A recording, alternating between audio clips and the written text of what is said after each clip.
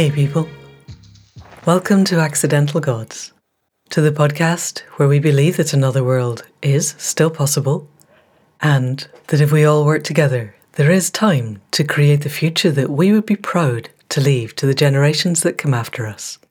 I'm Amanda Scott, your host in this journey into possibility, and this week I am genuinely delighted to welcome to the podcast Maddy Harland, the co-founder and editor of Permaculture magazine.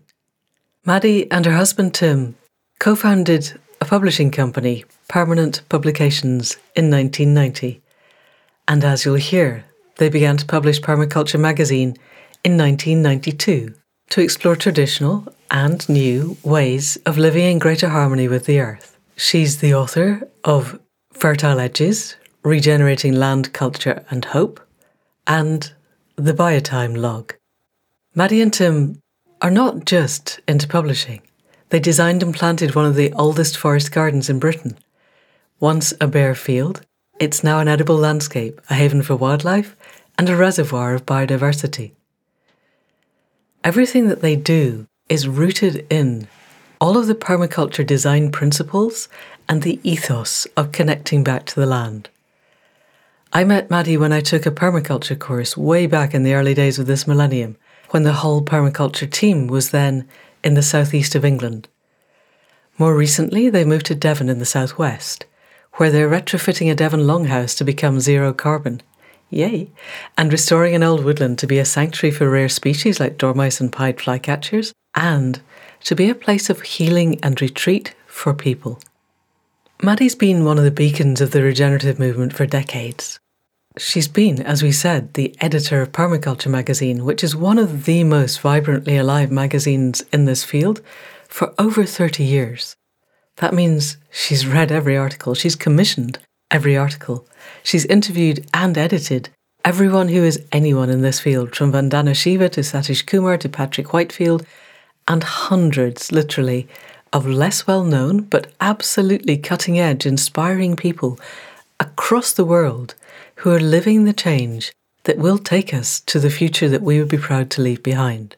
So, if anyone knows where we're at and what potential there is for change, she does. So, people of the podcast, please welcome Maddy Harland of Permaculture magazine and Permanent Publications, and if you wait until the very end, we have a special coupon for you that will give you a free gift when you subscribe to the magazine. Here we go. Maddy, welcome to the Accidental Gods podcast. It is such a delight to have you here. You've been one of my superheroes of changing the world since I came to visit you in Hampshire sometime in the very early years of the millennium, when permaculture was still, to me, a new idea. So I would like to wind us back to the beginnings of Permaculture magazine, which is going to hit its 30th birthday soon. And you are co-founder and editor, and you've been doing it for very nearly 120 editions ever since. Tell us how you came to be the person who started what is now part of a worldwide thriving movement.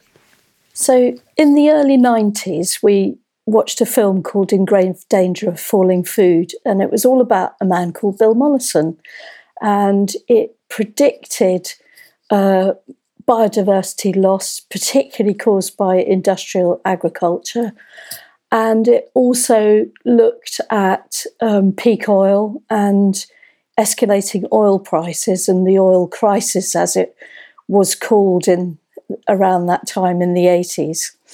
And we looked at it, and we were really focused on conservation at that time, and really interested in wildflower meadows and biodiversity and all the basic create habitats for wildlife, because we could see that there was crashing wildlife populations at that time in Hampshire, where we were living. And we watched this film, and it was basically saying, effectively, you can create habitat for wildlife and grow food at the same time. They're not mutually exclusive. And it was really going into depth about the sort of catastrophic effect of industrial agriculture, particularly in Australia, which is a fragile habitat, and the import of European and Northern Hemisphere techniques into that ancient, much drier, brittler landscape, as Alan Savory would say, was proving an absolute disaster. So they were way ahead of the curve on not only the sixth mass extinction and the effects of industrial agriculture, but they were also predicting peaking of oil prices and what that would do to the global economy and the global endless growth perspective, and how impossible it is to fulfill that. So this kind of blew both of our minds. So this was very early 90s, and we also serendipitously met Robert Hart, who was the founder of forest gardening in Britain. He'd been to Kerala and seen those beautiful agroecological systems, food forests, forest gardens, and thought, I can do this on a temperate scale. And we met very early on the pioneering permaculture teacher, Patrick Whitefield, who became our mentor and our author, and we worked with very, very closely until his death. And we basically said, we've got to do this. This is a huge solution. We didn't know anything about carbon sequestration at that time. We hadn't really, the sort of pixel of climate chaos hadn't, been energized in our internal screens, but somehow we had this sense of the vast possibility. And then the opportunity came that the Permaculture Association in Britain were looking for someone to take over their newsletter. And we said, we'll do it, but we need to take this to the general public. We don't want to keep this just to a membership. We want to take this to the world. This is a global solution, and we have got to get as many people interested in these ideas as possible. So we were incredibly young and idealistic, and we had that wonderful energy of, we were early 30s, we had a couple of kids, but we just thought, wow, we can do this, ludicrous really in our naivety of the scale of the job that we have still not finished 30 odd years later. But we've published over 100 books about permaculture and practical solutions, and some visionary books about consciousness as well. And we're just about on 117 magazines. There were some years in the very early years where we didn't quite hit the 4. So the magazine started in 1992, in September 92. And we started publishing books in 93. And did you have a history in publishing? Because going from a newsletter to a magazine is a big jump. Okay, so you knew the processes of that. Yeah. So, well, kind of. I mean, I'd done a degree in practical criticism and English and American literature at University of East Anglia. Does that teach you how to publish a magazine? It teaches you how to edit a piece for coherence and to see writing as a whole. And as you know, University of East Anglia is very focused on creative writing. Absolutely. And has all sorts of incredible literary alumni. So they did teach me how to write and how to critique. Okay. So that was a very useful... So I was an editor, a non-fiction editor, and Tim was a director of a small publishing company. Right. And we kind of left and threw that all up and quite madly started a publishing company to do the permaculture stuff. Which was so visionary. This is what strikes me about what you've done. And yes, in our 30s, we all have the wonderful naivety of youth and we think we can change the world. I think we still think we can change the world. We'll look at that later.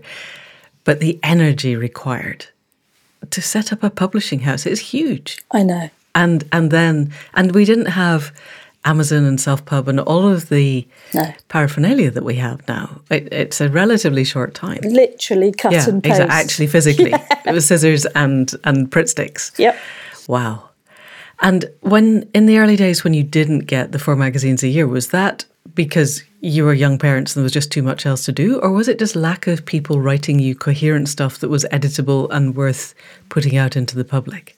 It was because we were very overstretched and we were producing books as well as the 4 issues of the magazine a year. But very quickly we realised that we absolutely had to hit those deadlines come what may. Because your subscribers require it. And also all the teachers needed their courses advertising to the general public and all the events needed to be publicised. So to grow the movement, we absolutely had to deliver. And so, we gradually found people to work with collaboratively that could help us produce the books and hit the deadlines and pay for it all. Right, yes, because obviously any magazine has to be self-financing and it's a big job to produce 4 editions a year. It's huge. So let's take a little bit of a step back. And several people on the podcast have tried to describe what permaculture is, and I don't think we've really hit it yet. For people for whom this is a new concept, can you tell us a little bit about the history of permaculture? Because obviously it did start in Australia. And I think the fact I've become aware of recently that Australia was a farmed landscape. The indigenous peoples were farming it really quite specifically and in a way intensively, if we take intensive farming to mean a lot of human input. But it was a very different kind and style of farming than the Western invaders brought to it. But Bill Mollison and others started the permaculture movement there, and then it spread around the world. So can you tell us a little bit about the history and about what for you permaculture actually is and does, and what it's evolved into being? Because in the beginning it was a horticulture or agriculture process. And now permaculture of the spirit and the mind and the heart and of living seems to me as important as the growing. So evolve us into that. So very briefly, permaculture began as permanent agriculture. So very much about tree crops and agroecology, perennial cropping rather than annual harvests, to secure and build soil. That was the fundamental principle, because the Australian landscape was so brittle and so fragile that you put arable onto it, and like the Dust Bowl of the 30s, the soil just blows away and then you can't grow anything. So that was the fundamental principle. And there was a lecturer, a university lecturer, Bill Mollison, and his master's student, David Holgram, that wrote the first permaculture book in the 70s called Permaculture 1. And it was literally perennial tree crops. But very quickly, because Bill had studied extensively, not only with the First Nation people of Australia, and he'd been a trapper and a fisherman, and he'd spent months and months in the outback and in the rainforests in Tasmania as well. He had a really intimate knowledge of ecosystems. He knew how to live and survive in the wilderness, and as a fisherman, he was very attuned to ecological change, because marine environments are so quick to alter and to degrade, as we've seen now. Was he a sea fisherman or a river fisherman or both? Both. Right, because rivers obviously change even faster than seas. Sure, but he worked as a commercial fisherman for a while. He had a very eclectic career. And he soon understood that perennial agriculture, permanent agriculture, which is where permaculture came from, was one aspect.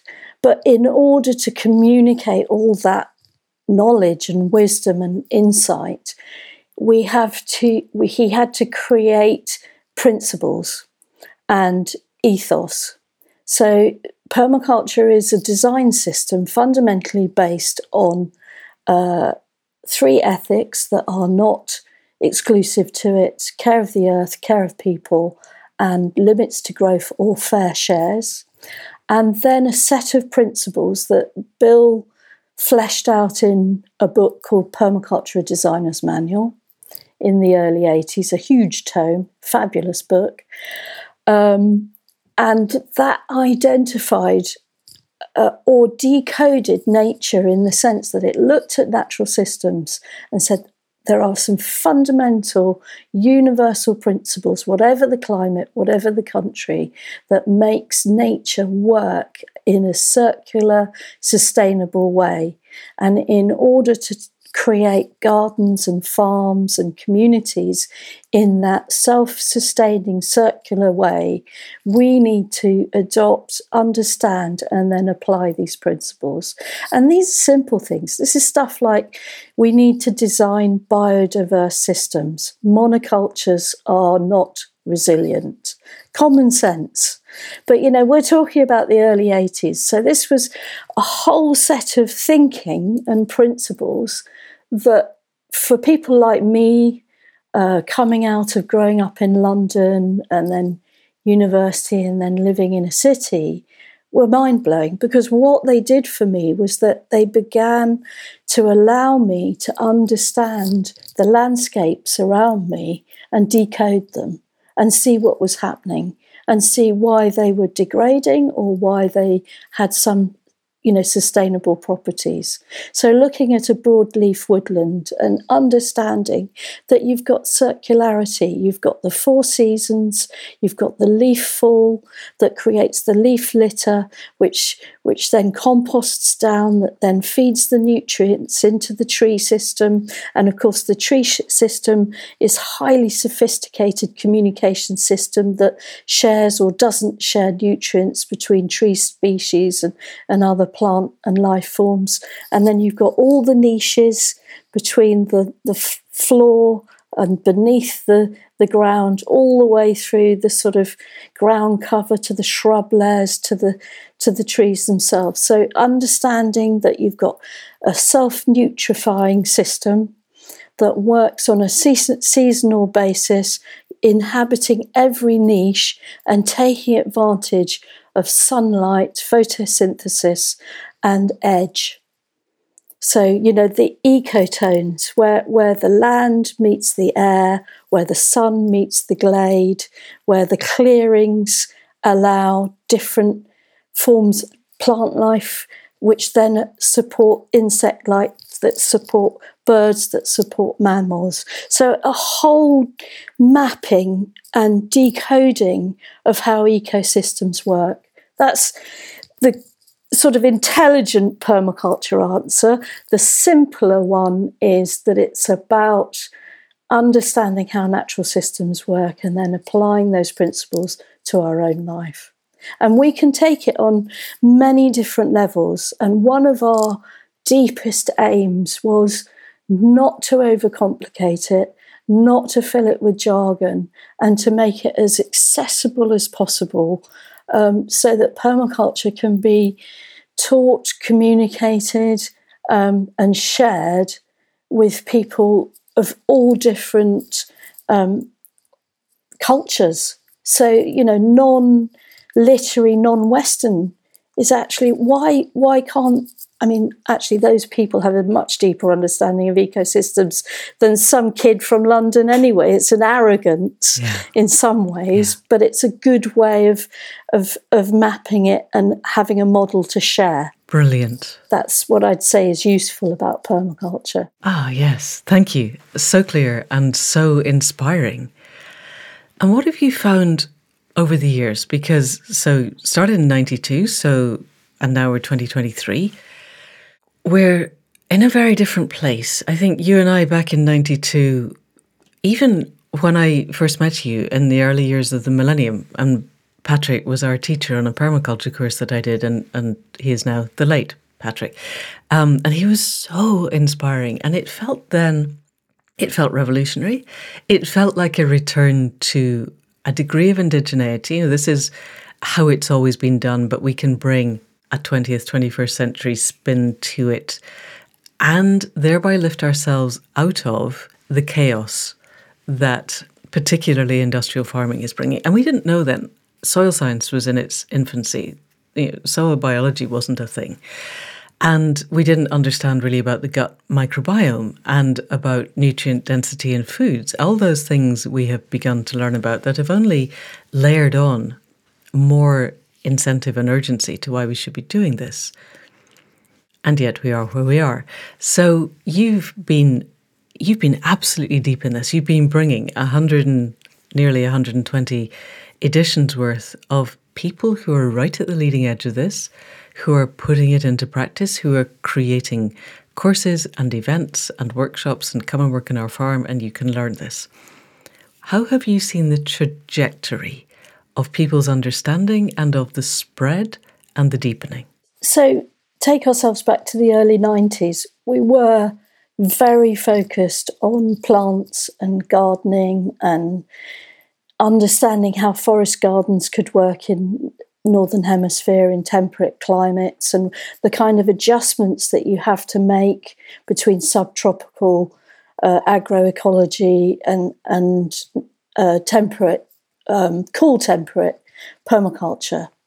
So that was the real focus at the time. And I got involved in the Global Eco Village movement when it was founded in Findhorn in around 1995, which was an incredible movement, a moment when people from eco-villages and communities came together and said, we need to do this. This needs to be a movement that we share our knowledge and our understandings on a global scale. And that really got me looking at community.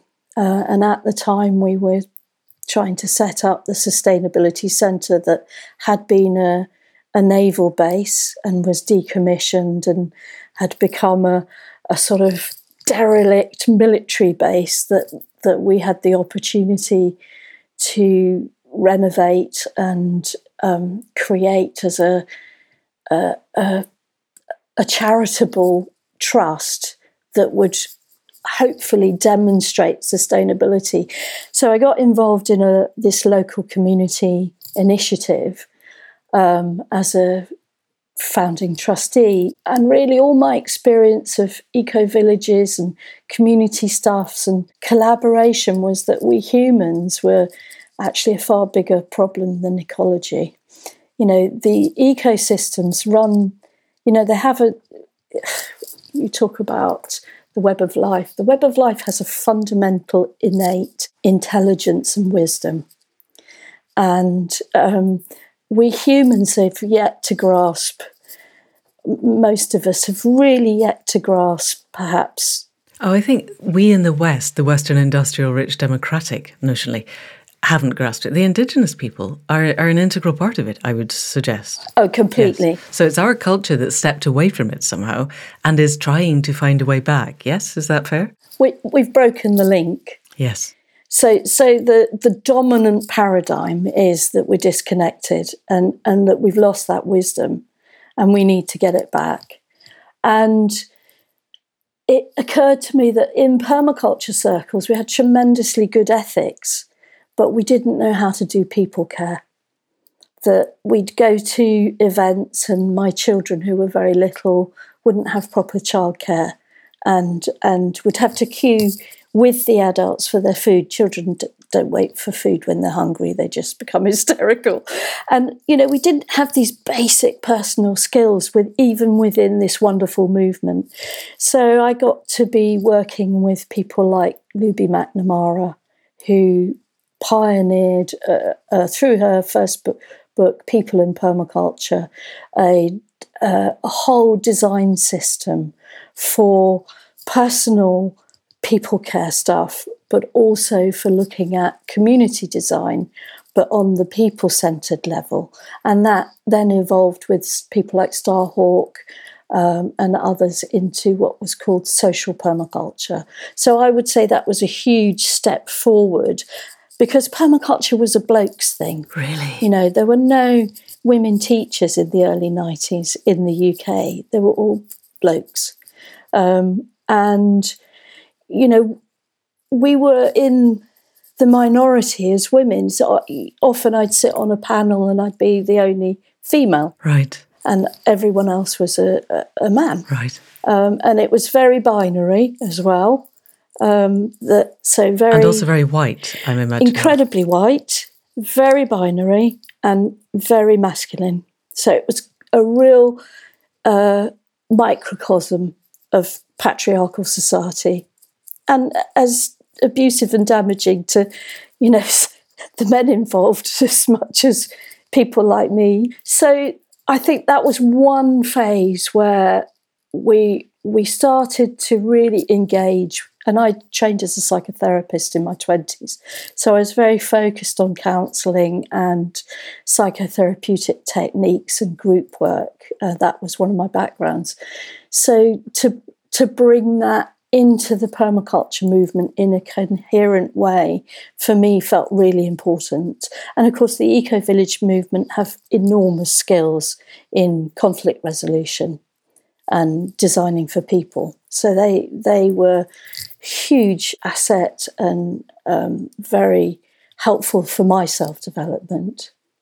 So that was the first sort of phase out of ecological systems. And then, of course, Bill was classically, although deeply engaged and respectful of First Nation people, he was very Australian white man. And so the spiritual aspect of permaculture, or of connection, let's call it connection with the web of life, it horrified a lot of people. And if I ever published anything that was remotely about this other world, other dimension, I would get stinking letters, because people who were very frightened about spirituality and it infecting something that was fundamentally scientifically based. So there was huge prejudice and a huge debate about spirituality. Wow. But, spirituality is one of my founding principles and has been all my life. I was brought up as a Quaker, so all those ethics of peace and people care. I went to school with the Roundtrees and the Cadburys, so it's like Goodness. All of that stuff was utterly sort of in my DNA growing up. My parents brought me up like that. So spirituality was not something that could be sort of pushed out of the way because it was an uneasy subject. Let's not talk about God, sex and death. To me, we've got to talk about death, because we're living on a dying planet. Right. Sex is very important if we're going to survive, and it's a big driver in a patriarchy particularly. And, right. God, well, whatever God is, and obviously culturally, God is very culturally specific, but we've got to embrace these spiritual dimensions of permaculture. So the latest one, I would say, besides addressing the white dominance, the accusations of being colonial and culturally appropriating First Nation people and their values, is also, the fundamental principle of permaculture is observation. But that is still from the I, the ego. Right, head-based instead of heart-based. And for me, the fundamental principle before we do anything is not the observation of the head, but the listening of the heart. And I think that's the next dimension that permaculture needs to evolve into, is this deep listening to the web of life. And how is that going down now? Because we've moved on 30 years. You have spiritual aspects in the books that you publish and in the articles that you publish. Do you still get stinking letters from people who want you to be a left-brain agronomist? No. Okay, good. No, I think they've given up with me because, this or they've evolved. Bloody woman around for 30 years. I think some people still unsubscribe because it doesn't work for them, but mainly now there is a far more holistic understanding of you can't have your ecosystem design and keep people out. It's like you can't have science without some dimension of the effect of the observer now. We know this, we've got quantum theory. So permaculture is not outside that either. Okay. And I'm guessing you've got new generations of people for whom heart-mind is not in any way antithetical.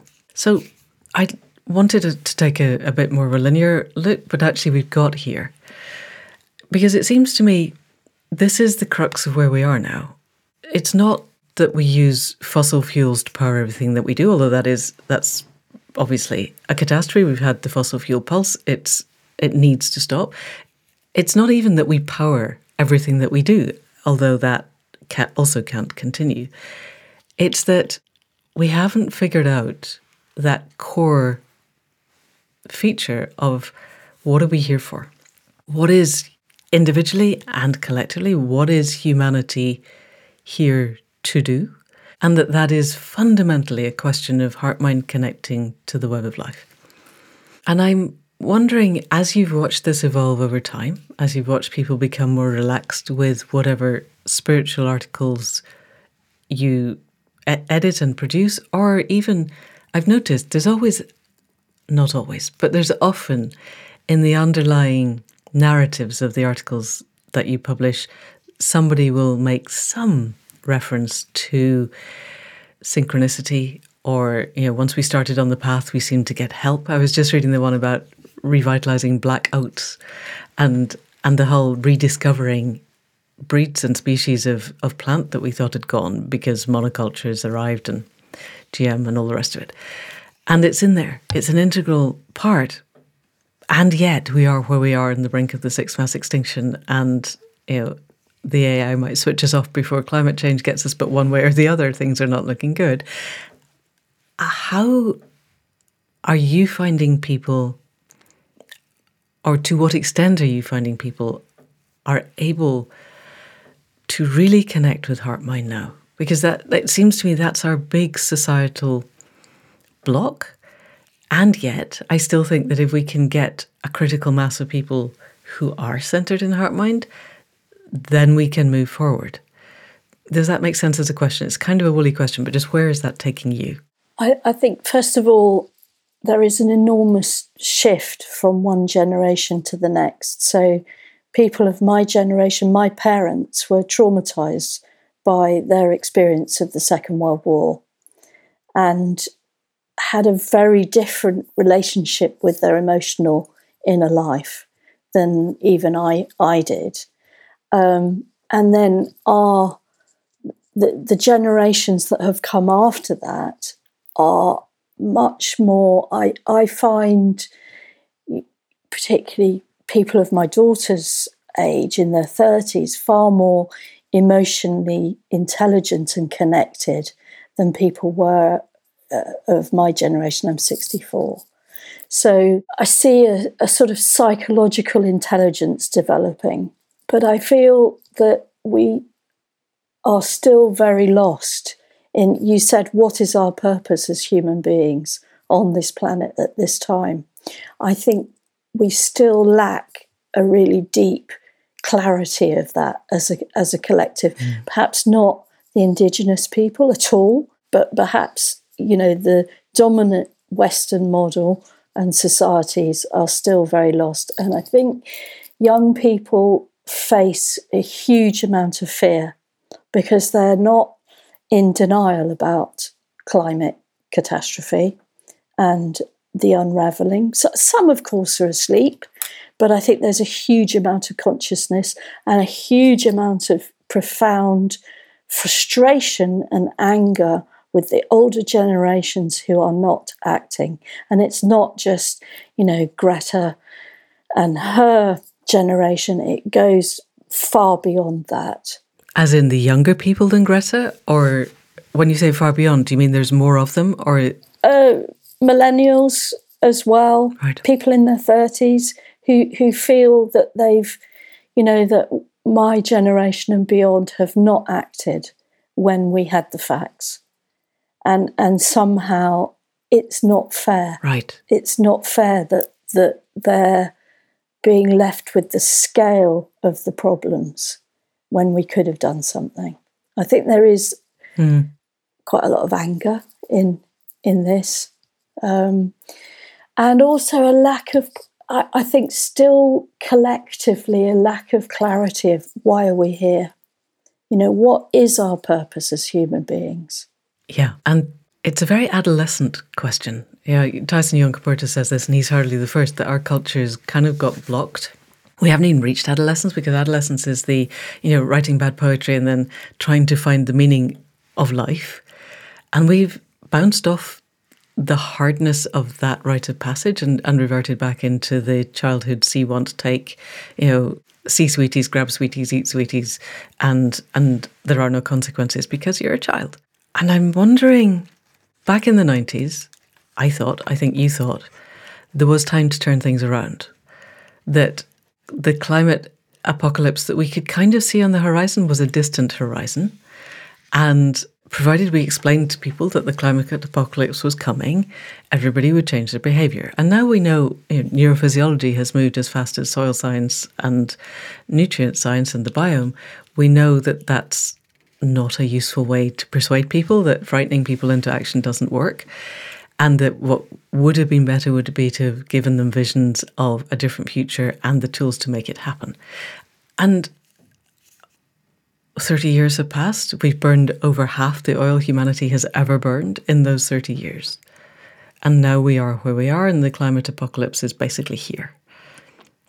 And there are other apocalypses that we didn't even think of. The AI stuff was not even a dream, except in the occasional science fiction model. And anyway, we had Asimov telling us that, the laws of robotics were going to make it all fine. Do you still see a window within which there is the capacity to turn us away from the edge of the cliff? Or are we now trying to knit ourselves a parachute while in freefall? I'm going to give you a really, perhaps inadequate response and say I really don't know, because I think about this at 3 a.m. a lot. Right. I wake up and in those small hours I wonder.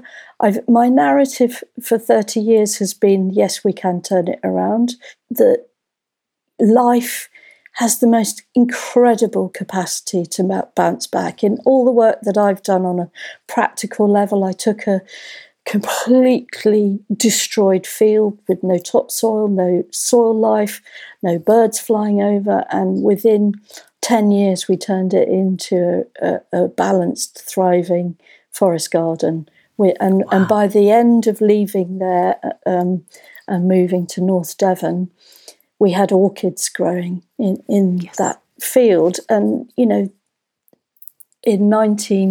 late 1990s, there was no topsoil, right, let alone flowers. Right. So I know from my own work that when we humans become agents of change in a positive way on ecosystems, with other people, within society, we can do incredible things. And we've had proof of that in all sorts of small events and larger events in the world. But I do feel now that we're in the brinkmanship has gone beyond, perhaps beyond the tipping point. And I'm not sure anymore if that, I know that we can still regenerate, but I think there may have to be a period of not austerity, but really profound climate chaos before the regenerative mechanisms can re-establish some sort of ecological balance. So I think we're in for a tough time, even if Rishi Sunak had a bolt of lightning to his head and suddenly realised that money wasn't the deal and corruption wasn't the deal, and actually what his children are telling him, because his children are saying it to him. Oh, you think? Oh, they are, yeah. His actual children, yes. Or his children's generation? No. His actual daughter cares very deeply about climate. And even if they changed everything now, which would be extremely difficult because we know that they've got embedded systems, that our political system is completely corrupt, that however much David Cameron wanted to kickstart a solar revolution, and instead, within years of that, the feed-in tariff and the solar economy was destroyed in the UK. And that was having a prime minister that was actually for it, hanging out in the Arctic and worrying about melted. I'm not saying David Cameron was a good guy, because he made some critical errors. Yeah. But also, if he tried to do stuff, he would have lost his job sooner than he did. He was totally blocked. Yeah. And my experience of going to the House of Commons and sitting on things like agroecology, sitting in the audience when the agroecology committee meets, is that the threshold of understanding of even the most basic stuff about agriculture and soil and carbon sequestration is not there. There is not the intellectual capacity or expertise in the Houses of Parliament en masse to make informed critical decisions. They're not critical thinkers. No, and our system wouldn't elect critical thinkers. Isabel Harding wrote a really good book called Why We Elect the Wrong Politicians, and the system is designed to promote the kleptomaniac psychopaths, and that's what we get. People with remarkably short attention spans and whose whole focus is on pacifying the comments thread of the Daily Mail, basically, and keeping Twitter happy. It's not their fault, because they are inadequate to the situation that they've been pushed into, and they have to somehow paddle furiously to keep their head above water. But the water they're trying to keep their head above is nothing to do with what's happening around us in the sixth mass extinction. It's a bizarre and very temporary social and cultural chaos. So, accepting that, I will get the book to you at some point. We're still in editing. It takes a long time, this whole publishing process. But yeah, I think we need to abandon the existing political structure and create a parallel one that actually works, and then we can move forward. However, what would be really interesting, and now I am blatantly doing research for the book, what does a permaculture politics look like? If you and I were to design, and maybe you've already thought of this, bringing in all of the human design principles that you have amassed over the years to create a political structure that did elevate the best and the brightest, presumably not to be the ones making the decisions, but the ones to figure out the best way to implement the decisions that are made at more distributed levels. Have you a concept of what that would look like? I think we have to look at design processes for that are participatory. So when XR proposed citizens' assemblies, they weren't wrong, because it was all about engaging the grassroots. When we engage people in their own communities, making their own decisions, then they're more likely to own those decisions and work with respect for them. So I think you have to start at a grassroots level.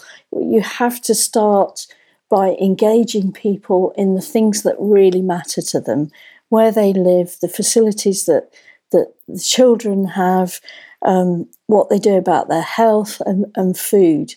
And it's a very different world when we break things down to that simple level. It's not the world of this global economic growth model. It's a world of local community resilience.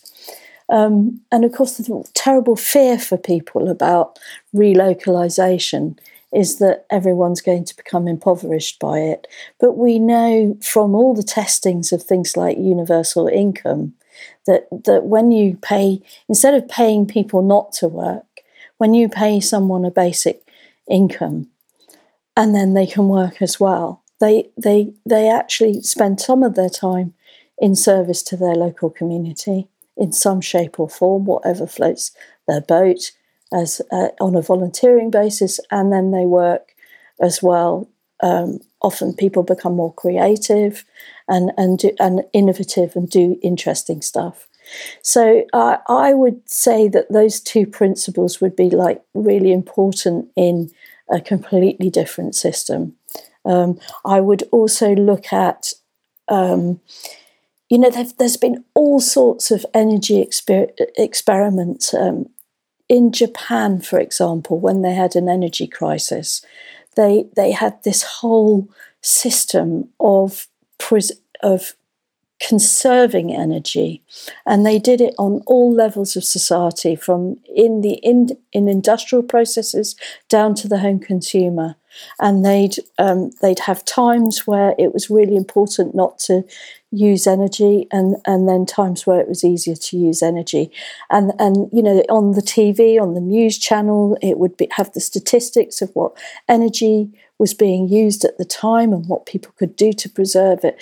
So for me, we would have to look at conservation of resources as a fundamental principle. Renationalise industries like water. Gosh, yes. I mean, madness. Yes. The madness of being run by an Australian company with American shareholders to actually provide drinking water to the general populace. It's insane. And as you pointed out on a recent podcast, there's no difficulty in paying fines because the profits are so vast. So that's all got to stop as a model for looking after basic survival services like clean water. It's got to go. So there would be so many things, Manda, so many things that you could start. You could take the best models from around the world. And, I've loved Rob Hopkins' What If project because it hasn't just been pie in the sky, fluffy, nice stuff that could happen in the future. It's taken educational models, economic models, community models, and extrapolated best practice from existing projects, and then extrapolated them and said, what if we applied that to the world, not just the UK? And it's that kind of thinking where we've got to go. Keir Starmer yesterday, when they signed this trade deal at the weekend, said, we've got to have industrial growth. And I'm thinking, man, you're an intelligent human being. It's not possible. No. Well, I think you're giving him the benefit of rather a large doubt there. I keep trying to remind myself not to say bad political things about people, but yeah, the current political system is designed and built and maintained by people for whom endless economic growth is the only reality. And they don't let, Corbyn was, in any Scandinavian country, would have been considered centre-right. But he was destroyed as a political force here because he wouldn't have subscribed to endless political growth and all of the political ramifications around it. So we can assume that whatever political party is in power, whatever their kids are telling them, if somebody starts to step off the rails, they will be removed, and somebody who isn't going to step off the rails will be brought in. So we've got local community resilience. I'm really curious about the Japanese conservation of energy. Is that still a thing? Is that a model that could be taken up? Or did they get over their blip? No, but you can research it. I think it was called Satsukin, but I'd have to look up the exact name of it. But it is a phenomena, and it did happen, and it was highly effective, and they saved vast amounts of energy without having sort of austerity and being cold or missing out. Because we waste, just like we waste water in the most ghastly way. I mean, water so precious, and so it's sacred. So the way we use it is, culturally utterly inappropriate and needs to be transformed. But it's the same with energy. But that's back to, we've got to decide what we're here for, because if what we're here for is more and more, we're here to become sacred human beings, aren't we? And by sacred I mean to make whole. Yeah. Sacre fike. So this has become my guiding question at the moment is, yes, I hear that. And also I'm aware that most Indigenous peoples knew that, but I'm also aware that we cannot go back. We have to go forward. Forward time runs linearly until we find out the way to change that. We're on a forward-moving cycle, and going back to Boudican times is not going to happen. And there was a phase about a year ago when becoming Indigenous, everybody just needs to become Indigenous. And as a shamanic practitioner, that sounds great. But my core question becomes, how do I go into the middle of Birmingham and talk to someone who's got 3 kids under the age of 10, single mother, living on the 10th floor of a high rise, and say, okay, you just need to become Indigenous, everything will be fine. It's not a thing. That's not going to happen. So, and I hear you, we're here to become sacred beings, connect to the web of life, ask what you want of me and be able to respond to the answer in real time. I think that's what we're here for. But it's very glib and easy for me to say that. And what I am striving for just now, what I think is the core question for humanity is, how do we actually spread that, and what does it look like? And this is essentially permaculture of the spirit. How do we help people? Because if we go into any inner city and sit down and go, okay, what really matters to you? Connecting to the web of life is unlikely to be in their top 10 list. And yet, if we spend a lot of time and energy sorting out their top 10 list, the time and the likely fossil fuel energy is what's going to take us over the edge. So we need to address people's absolute underlying requirement to have a healthful and fulfilling life, that sense of being and belonging, while extending their capacity to be heartfelt and spirit-centered. And I have no idea how we do that. And I am wide open to anyone who does. It's anything striking you in the midst of all that? I mean, all I can speak of is the projects that I've seen for myself that get people making and growing. So when people get access to small pieces of land for community gardens, when young people are taught how to germinate seeds and grow food, when people are given the space to sit down around a fire and share stories and drink cups of tea. We're not talking about great technological innovations and virtual reality headsets and millions of dollars of development. We're talking about the basic rights to air and food and the knowledge of making, growing and doing together. And that's deep in... Right. And fire, actually. Fire is really primal, isn't it? It's extraordinary. Well, I think when you sit round a fire with other human beings and you share stories, you do something, you connect back into your deepest DNA as a human being, and something there is nurtured and fed. So for me, I know it's very simplistic, and it isn't the solution to, the cladding of high-rise building crisis and the horrible lack of opportunity and unemployment and this awful industrial factory of labour that's used to feed the growth model. But if we can pull back from that and start to reintroduce and really value these community-based projects, and particularly fire is one factor, growing food, because it is being in relationship to water and sunlight and soil. Yeah. That these are elementally transformative things that are humanity has always known about, but we've lost. Yeah, and it reconnects us to the magic of life, doesn't it? Just planting a bean and watching it grow never ceases to give me that sense of absolute magic. Exactly. And I grew up in North London we had gardens though in those days. Not everything was built on.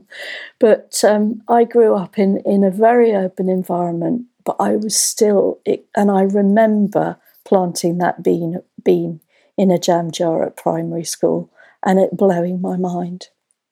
And I don't think everyone is going to have that experience, but I think a significant amount of the population, not only do we need food banks, but we need the place to grow the food. Yeah.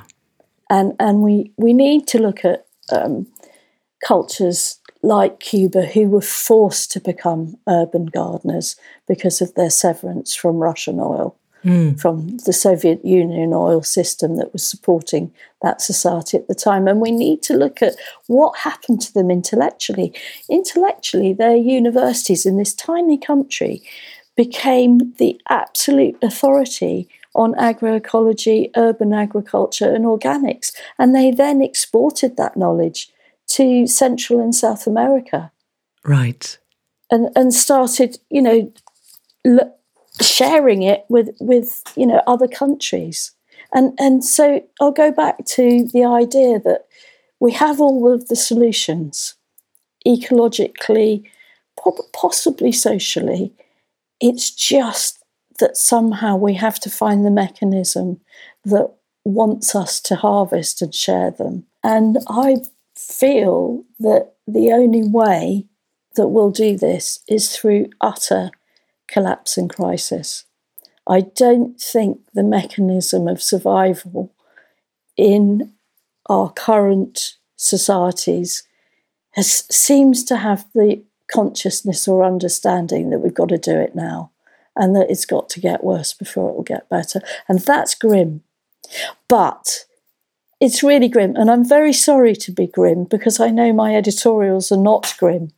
But this is actually this is where I am at the moment. And I've been thinking a lot. I worked with Joanna Macy, who pioneered the work that reconnects when she was coming to this country quite a long time ago. And she always said, we have to sustain the gaze. And we don't know if we're midwives giving birth to a new world or we're actually nurses nursing a terminal patient. We don't know. And in that moment, we have to hold the detachment and sustain the gaze. And that's where I am. It's quite a Buddhist perspective, but it's like if your absolute beloved was on her deathbed, would you get up and leave the room because it's just so awful and you can't watch it? No, you wouldn't. You would be there till the end. And the earth is our absolute beloved. And so we have to sustain the gaze. We can never give up.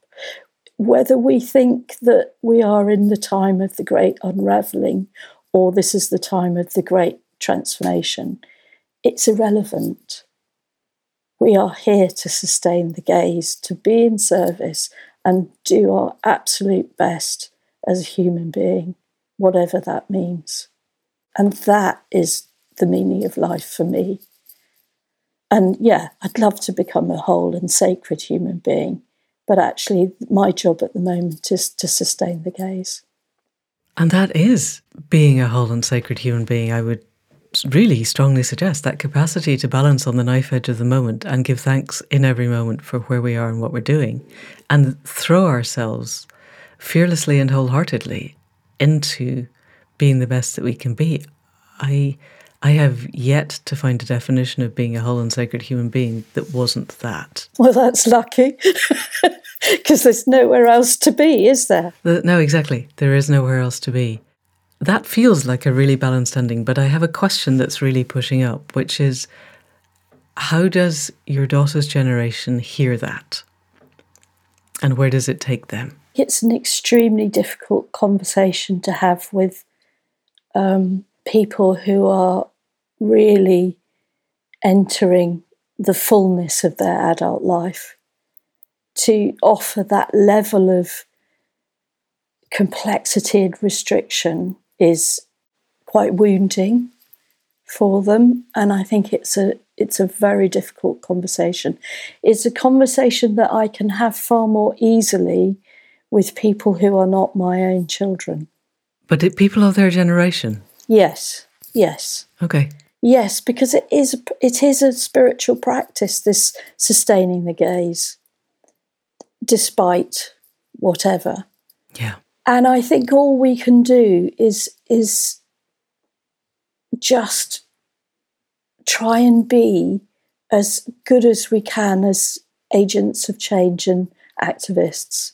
Yeah. and see what we do as our form of activism. And it doesn't necessarily have to be gluing yourself to a bank. Yeah, or throwing orange confetti in the proms, or, it's not about that. It's about what you bring into your daily life as a quality, whether you're a filmmaker or a social worker, or whatever you do professionally and whatever you do in your private, personal life on a day-to-day basis. And, one of the things that helps me personally and helps a lot of people that I meet is doing the practical stuff, making the compost, sowing the seeds, being involved in community projects, volunteering, being part of the better world that is possible, rather than just sitting back and wanting it to happen. Right, theorising about it, but... actively getting at it. And so that's what I would say to any person half my age or younger, is get involved, do stuff. Yeah. Use your hands and use your skills and develop your skills and learn stuff. And just be in service to it as a whole life project. Yeah. Because, I've got a dear friend who's 85, and she's still doing seminars and online stuff and learning stuff. And she comes to a group that is held where I'm living now in the woods, and is like the grandmother of our group. And she's still deeply engaged in positive change of herself and supporting others to do so as an elder. And it's an incredible thing to witness. And that's the deal, isn't it? For as long as we can draw air, we need to aspire to that. Yes. Yeah. And I still want to believe, because we don't know if we're midwives or we're midwifing death, at being a death doula. And I don't see any reason why it can't be both. This system has to die. The current system is crumbling and it has to go. So we have to be midwifing the death of the current system. The question then for me is whether there is a gap before the phoenix arises from the ashes, so to speak, because something will arise. It may not have humanity anywhere near it, but there will be something.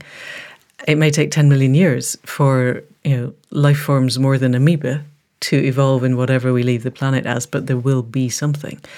And so, holding that uncertainty, I think, is worth it. And I also am looking now quite hard, being part of growing something new, but how can we help the dismantling of the existing system in ways that don't cause it to crash, such that ordinary people end up destitute? Yeah. That, I think, is quite an interesting question of what... It's kind of like a giant game of Jenga, and which of these pegs can we pull out safely and show that we've done so, and show that life goes on in spite of the absence of whatever it is that we've just dismantled. And I think the work that you're doing of... Particularly, if we look back to industrial agriculture is a catastrophe and it has to stop. That is something everybody could get on board with. Just do not buy anything that is the product of industrial agriculture. Don't buy anything that was grown as a monoculture, because it's not going to be good. And there are organic monocultures just as there are industrial monocultures. And that, at the moment, probably isn't possible for anybody on a low income, because industrial food is cheap food. But finding ways to make non-industrial food affordable becomes something active that we can do to help dismantle the existing system and promote something new. So I think I would like to promote the idea that not only do we sit where we are and do everything we can to be part of the solution, that we are also part of the active dismantling, and that becomes part of our spiritual activism also. Because you're right, only a certain number of people can glue themselves to a bank or throw orange confetti at the proms, and I have great respect for them. Oh, I'm not saying it's not a good thing to do. No, it's but I also was part of a conversation recently about spiritual activism with a lot of people our age going, well, I just couldn't do that, and therefore I can't be a spiritual activist. And I think that's the bit that we need to get across is if you're one of the people who can throw orange confetti, this is back to Joanna Macy's 3 pillars. The holding actions are essential. The things that bring to everybody's awareness the fact that the current system is broken and has to stop. Whatever you can do to stop the fracking or stop the water company chucking sewage into your local river, these are really essential things. And if you can do that, that's great. But the changing the systems and the shifting consciousness are just the other 2 pillars of Joanna Macy's 3 pillars of great turning are also vital. And we can be part of dismantling a broken system and helping a new one to grow. I didn't mean this to become a manifesto of my stuff, but I just thought it was interesting to build on what you were saying. Does that bring up anything for you? I would say simply that, yes, we have to do whatever we can to build new systems and dismantle the old. And there are times where we'd love to make grand gestures that were nationwide or European-wide or global-wide, but often all we can do is do stuff within our local community. But that, we know that there are tipping points, and we know that consciousness changes by degrees, and that you don't have to have 50% of understanding or consensus to get an idea to tip over into the mainstream thinking. It's actually far, far less than, when I started, permaculture was completely unheard of in Britain. And people would kind of look at us and think, what are they doing? They're just hippies. And yet I've found myself in extraordinary circumstances in the last 20 odd years at Buckingham Palace and the Commonwealth Secretariat, who are really interested in permaculture. And, we call it the Surreal Permaculture Project because we like to see everything in black and white and them and us. And we are sort of hardwired for division and separation. But the truth is, there is no separation. And that, extraordinary times. We have a king now who privately has climate change meetings before large summits in his palaces. He can't speak in the media or say anything because that contradicts his agreement constitutionally, but it doesn't mean he's not doing it. Right. And I'm not necessarily a royalist. I'm just someone who is an opportunist. And it's like, wherever we can go and dismantle, let's do it. And there are people dismantling in places, and Joanna Macy used to call them Shambhala warriors. They are dismantling parts of the machine in unexpected places that we don't necessarily think that they're being dismantled. That is a very good place to end on. Thank you. Good. So long live the people who are dismantling things in unexpected places. That's grand. And long live Permaculture magazine, because it's been such an inspiration over the years. Well, thank you. So we will put links in the show notes for every way that they can contact you and your beautiful YouTube channel and all the other things that you do. Did you have anything else you wanted to say to people? I know that I said the unspeakable, that I did feel that we were in the great unravelling, and I did talk about death. But I'd just like to say that I have given birth to 2 children in this life, and I have witnessed the passing of a number of people at the exact moment that they left their bodies. And I want to say to you that experience was very similar, that the energy of life coming in and life leaving has the same extraordinary power. And so even though we might think we're definitely well past the 11th hour, we really don't know. And there is an incredible power in that mystery and in that process of life and death, and that they're not that far away. We talk about linear time and deep time. Well, life and death are a similar energetic consciousness space, which is not linear. So who knows what's going to happen? brilliant and beautiful. I love. We're ending on a bit of uncertainty and the absolute magic of living and dying. That's truly fantastic. Maddy, thank you so much for everything that you are and do. It's been such a pleasure and an honour to talk to you, and thank you for coming on to the Accidental Gods podcast. I'm utterly privileged to be here. Thank you. And that's it for another week. Huge thanks to Maddy for all that she is and does. And thanks also to the Permaculture magazine team who have created a coupon for us, actually for you, our listeners. If you type in Permaculture Gods, all one word, all uppercase, at the checkout as you subscribe to the digital or hard copy versions of the magazine, you'll get a free copy of Maddy's book, Fertile Edges, with your subscription. The link is in the show notes, and the coupon, Permaculture Gods, all one word, all uppercase, and it's valid until 6th November. We talked about being part of the solution and about dismantling the old paradigm even as we build up the new one. And so this week, I really do encourage you to cancel any subscriptions you may have to the mainstream media, to the standard newspapers, whether they're broadsheets or tabloids, to the standard TV systems, anything and everything that is designed to perpetuate the status quo and which feeds division, we have to stop. And instead, you could use that money to subscribe to Permaculture magazine. It is a genuinely regenerative, huge-hearted, strong-hearted chronicle of good things that are happening now. It's beautifully designed, and the articles are genuinely inspiring.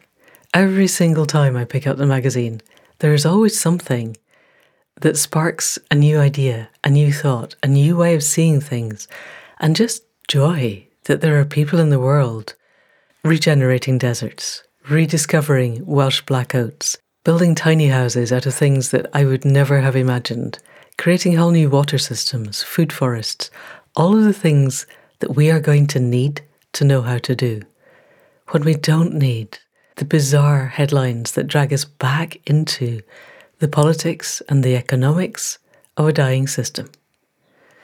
So that's your homework for this week. Cancel everything else, use our coupon Permaculture Gods, and subscribe to Permaculture magazine. We will be back next week as ever with another conversation. In the meantime, huge thanks to Caro C for the music at the head and foot and for this week's production. Thanks to Faith Tilleray for sorting out our YouTube channel. Please do go and subscribe. And for our Instagram, for the website, and for all of the conversations that keep us moving forward. Thanks to Anne Thomas for the transcripts, and, as ever, an enormous thanks to you for listening.